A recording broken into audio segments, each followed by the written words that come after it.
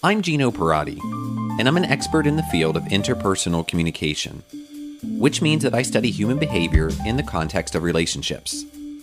I'm a published author on the subjects of culture, gender, nonverbal communication, and soft skills. I'm also a self-identified empath, and apparently an INFJ if you're into the Myers-Briggs stuff. Having lectured at some of the largest and most prestigious universities and colleges in the United States, I've seen firsthand how powerful communication can be in transforming our mindsets, our perspectives, our relationships, and ultimately the way that we experience our lives. So that's why I've created this podcast, to help us expand our social and emotional intelligence, which can lead to more effective communication and better relationships, both with others and with ourselves. In this episode of the Right Brain Journeys podcast, we are exploring expectations versus reality. The expectations that we have for our professional lives after graduating from college versus the reality we often experience when beginning our careers. We'll hear how we can close the gap between expectations and reality by reconciling the narrative. This gap can be challenging. It often doesn't feel good, and many of us struggle to, what I call, reconcile the narrative, meaning that we accept current reality, update our expectations, and set new goals in line with reality, all without giving up hope. What makes this gap challenging? I have a couple of theories that we study in my field of interpersonal communication to explain this. After hearing about these theories, we'll share several real-life stories from people who have learned to reconcile the narrative. I posted on social media that I was going to be recording a podcast on this topic and invited people to share their perspectives about how they've closed the gap between expectations and reality. Throughout this episode, you will hear their stories. Some of the featured guests invite you to connect with them if you'd like, and we've put their social media or email information in the show notes for this episode. Let's begin with the theory. Cognitive dissonance is the discomfort that we feel when our thoughts and actions are in conflict. If we're going to work having certain expectations, and then our actions don't result in outcomes that we expect, then that would create cognitive dissonance. But we aren't comfortable with being uncomfortable. We humans are motivated to make ourselves comfortable by aligning our thoughts and our actions to reduce or eliminate cognitive dissonance. When we're out of alignment, we either have to change what we think so that it matches up with our actions, or change our actions to align with our thoughts. The goal of this episode is to share stories with you to help inform how you think about your professional journey so that your expectations better align with your reality. Then you won't be experiencing cognitive dissonance. Next is the idea of the danger of a single story. In this outstanding TED Talk, Nigerian author Chimamanda Ngozi Adichie says in this quote that I'm paraphrasing from the TED website, "Our lives, our cultures, are composed of many overlapping stories. And if we hear only a single story, we risk a critical misunderstanding." The link to this TED Talk is in the show notes. I share this with you to underscore the importance of hearing more than one perspective, which is the point of this episode, to help you gain a better understanding through multiple stories. Let's transition to our first guest. This is Gia. Gia took my public speaking course at University of Central Florida several years ago.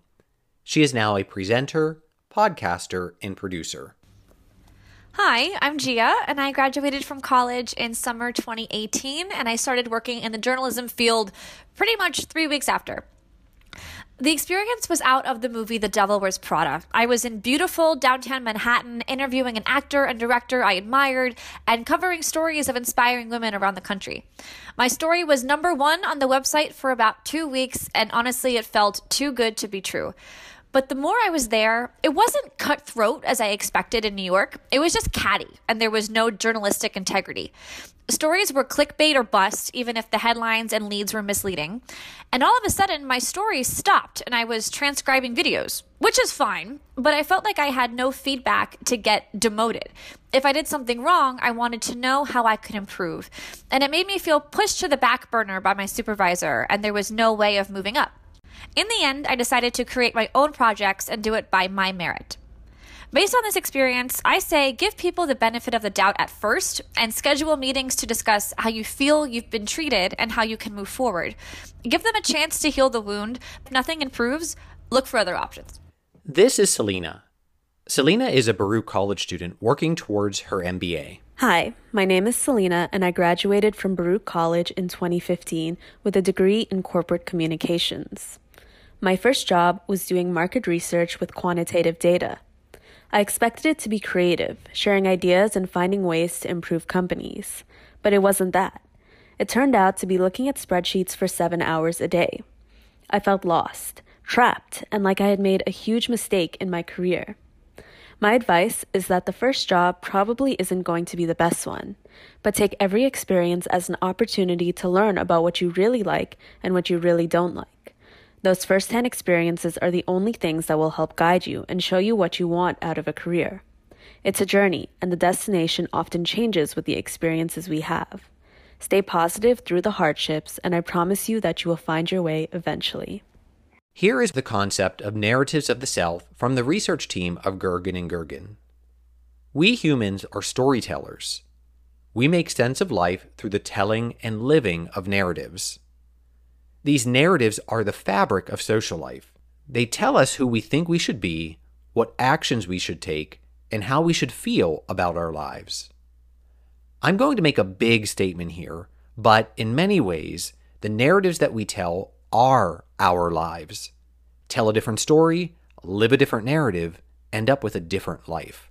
Those of us who are marginalized in society probably already get this, even if you haven't had the language to explain it before. Gergen and Gergen found that societies tend to follow one of these three narrative forms: progressive, stability, and regressive narratives. The progressive narrative says that life is on an upward trajectory. It keeps getting better. Historically, this has been the USA and aligns with our optimism. It's the idea that the sun will come out tomorrow. The stability narrative says that life doesn't really change. Basically, we start as dust, and in the end, that's what we become again. It stays the same. And the regressive narrative is, of course, saying that as time moves on, things aren't as good as they once were. Why is this social narrative form important?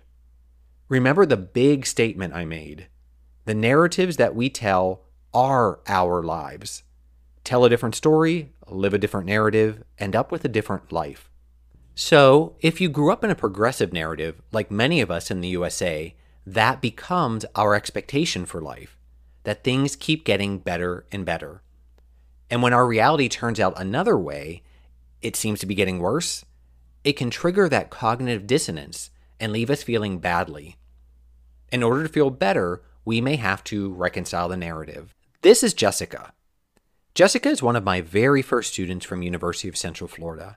I've known Jessica for more than a decade, and I've watched her grow from a student to a kick-ass branding expert and entrepreneur.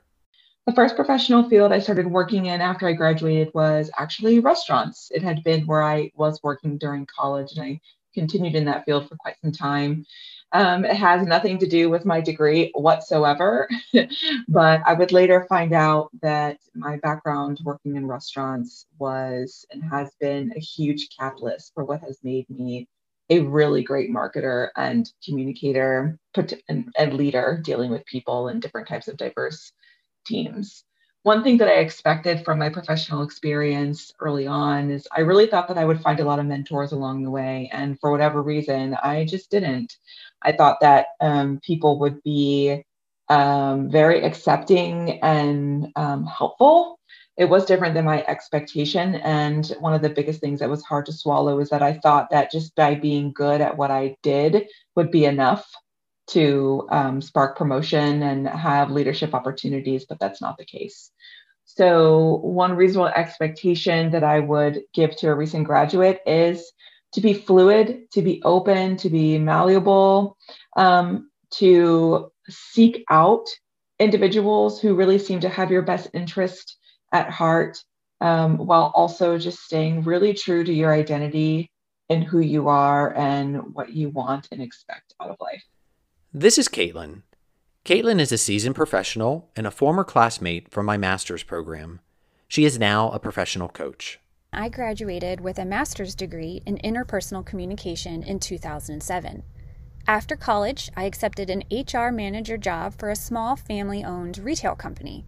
I was extremely excited as it's really important to me to support people in the workplace. We spend more time at work than we do with our loved ones. I definitely had a chance to do that, but I also realized it was a lot more paperwork than I expected. My goal out of college was to make $100,000 within 5 years in the HR field. In reality, it took me 10 years to reach this goal. A large contributing factor to this is that I didn't take into consideration how I would want to balance my life priorities. Once I became a mother, I realized there is more to life than working. My perspective changed. After having my first daughter, the pressure of working was taking a toll. I had a 45-minute commute, and I only saw my daughter with enough time to give her a bath and put her to bed at night. I was missing out on her life. I made the decision to quit when she was 9 months old. This was in 2008 when the recession was taking place, and unfortunately, the retail business was struggling, and my last 2 weeks included letting go 22 people, including myself. I was a stay-at-home mom for 6 months when I realized I wanted more. I wanted to financially contribute to the family, and I actually missed working. I just wanted to focus on something that fueled me more than exhausted me. And I needed to establish clear boundaries so I could be fully present in both work and at home. This is when I realized I wanted to be in the learning and development field. I landed a part-time job teaching public speaking at a local university, and I was in heaven. This allowed me to balance my priorities, personal and professional.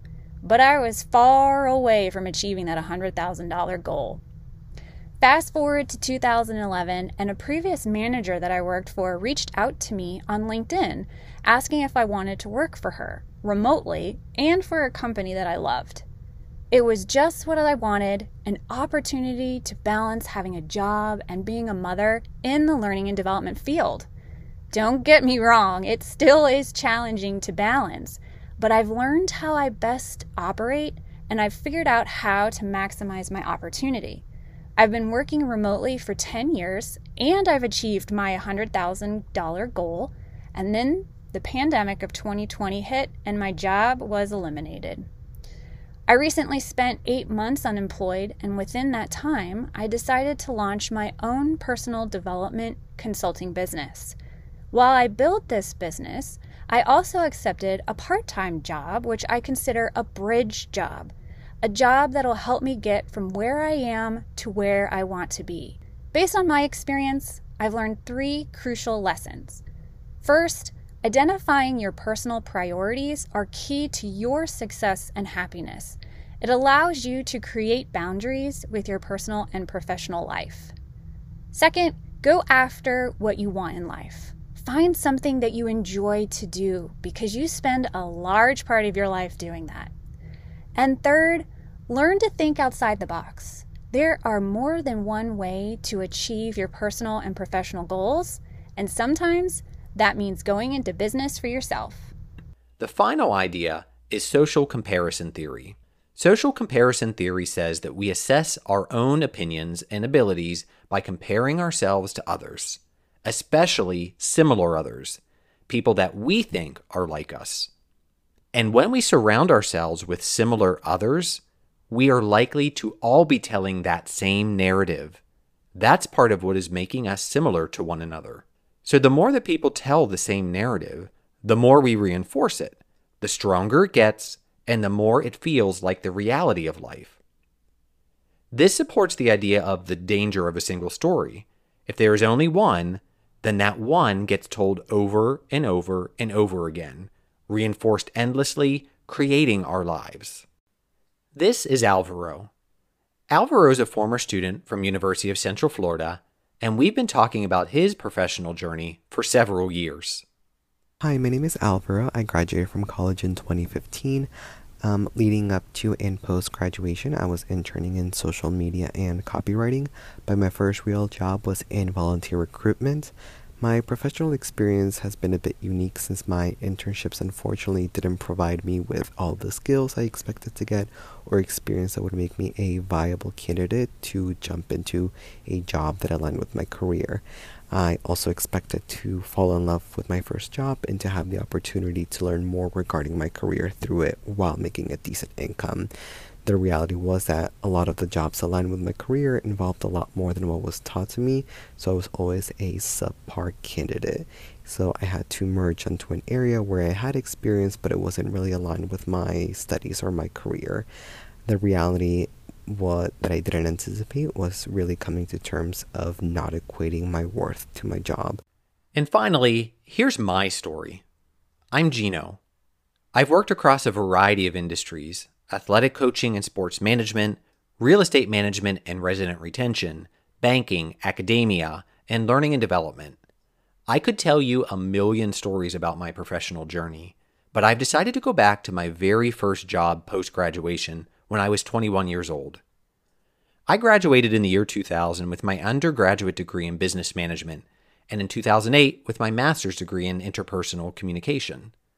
I landed my first professional job in summer 2000 as a gymnastics coach at an Olympic training center. I loved the sport of gymnastics. Still do, actually.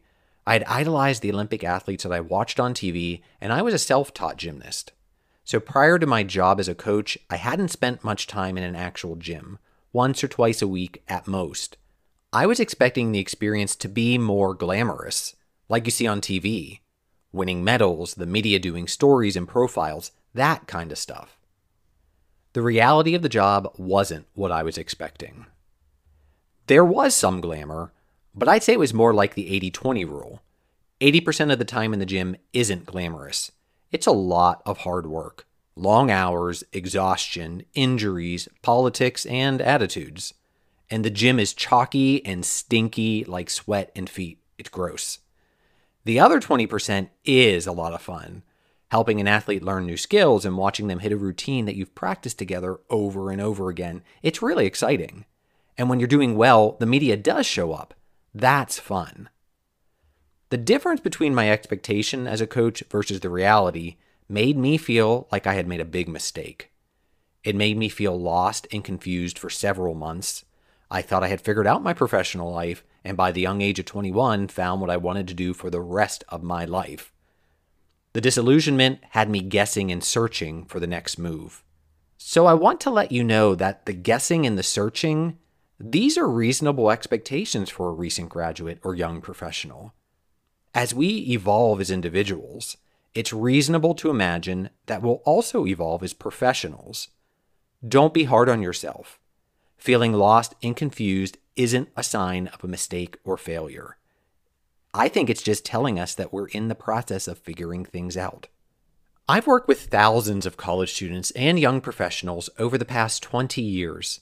People from all over the world. I've heard many different stories. Bringing the focus back to our professional life, here is what I want you to know. You're not alone in what you are experiencing at the beginning of your career. Our expectations usually don't completely align with our reality, and many of us are trying to work through this, figure things out, and reconcile the narrative. Those of us who are older and more experienced understand this because we've learned it by living it. We have been through similar things when we were starting out. Here's what I want you to take away from this episode. The expectations that we have for our professional lives after graduating from college usually don't completely align with our reality when beginning our careers. And many of us are trying to work through this, to figure things out, to close the gap between expectation and reality by reconciling the narrative. Reconciling the narrative means that we accept current reality, update our expectations, set new goals in line with reality, and remain hopeful. Reconciling the narrative is a process, and these theories and concepts help us to better understand it. Cognitive dissonance, the danger of the single story, narratives of the self, meaning progressive, stability, and regressive social narratives, and social comparison theory. There is power in a plurality of stories. We heard from featured guests about how they have reconciled the professional narrative. Knowing different perspectives on this topic can help us avoid the danger of a single story. And finally, you can connect with our featured guests. You'll find their social media or email in the show notes for this episode. You are not alone in what you are experiencing at the beginning of your career. Many of us, at some point, will need to reconcile the narrative in order to bring our expectations and our reality into alignment. Thank you for listening to this episode of the Right Brain Journeys podcast. We release episodes on the 15th of every month. Tune in next month for conversations about code switching in the workplace. See you on March 15th.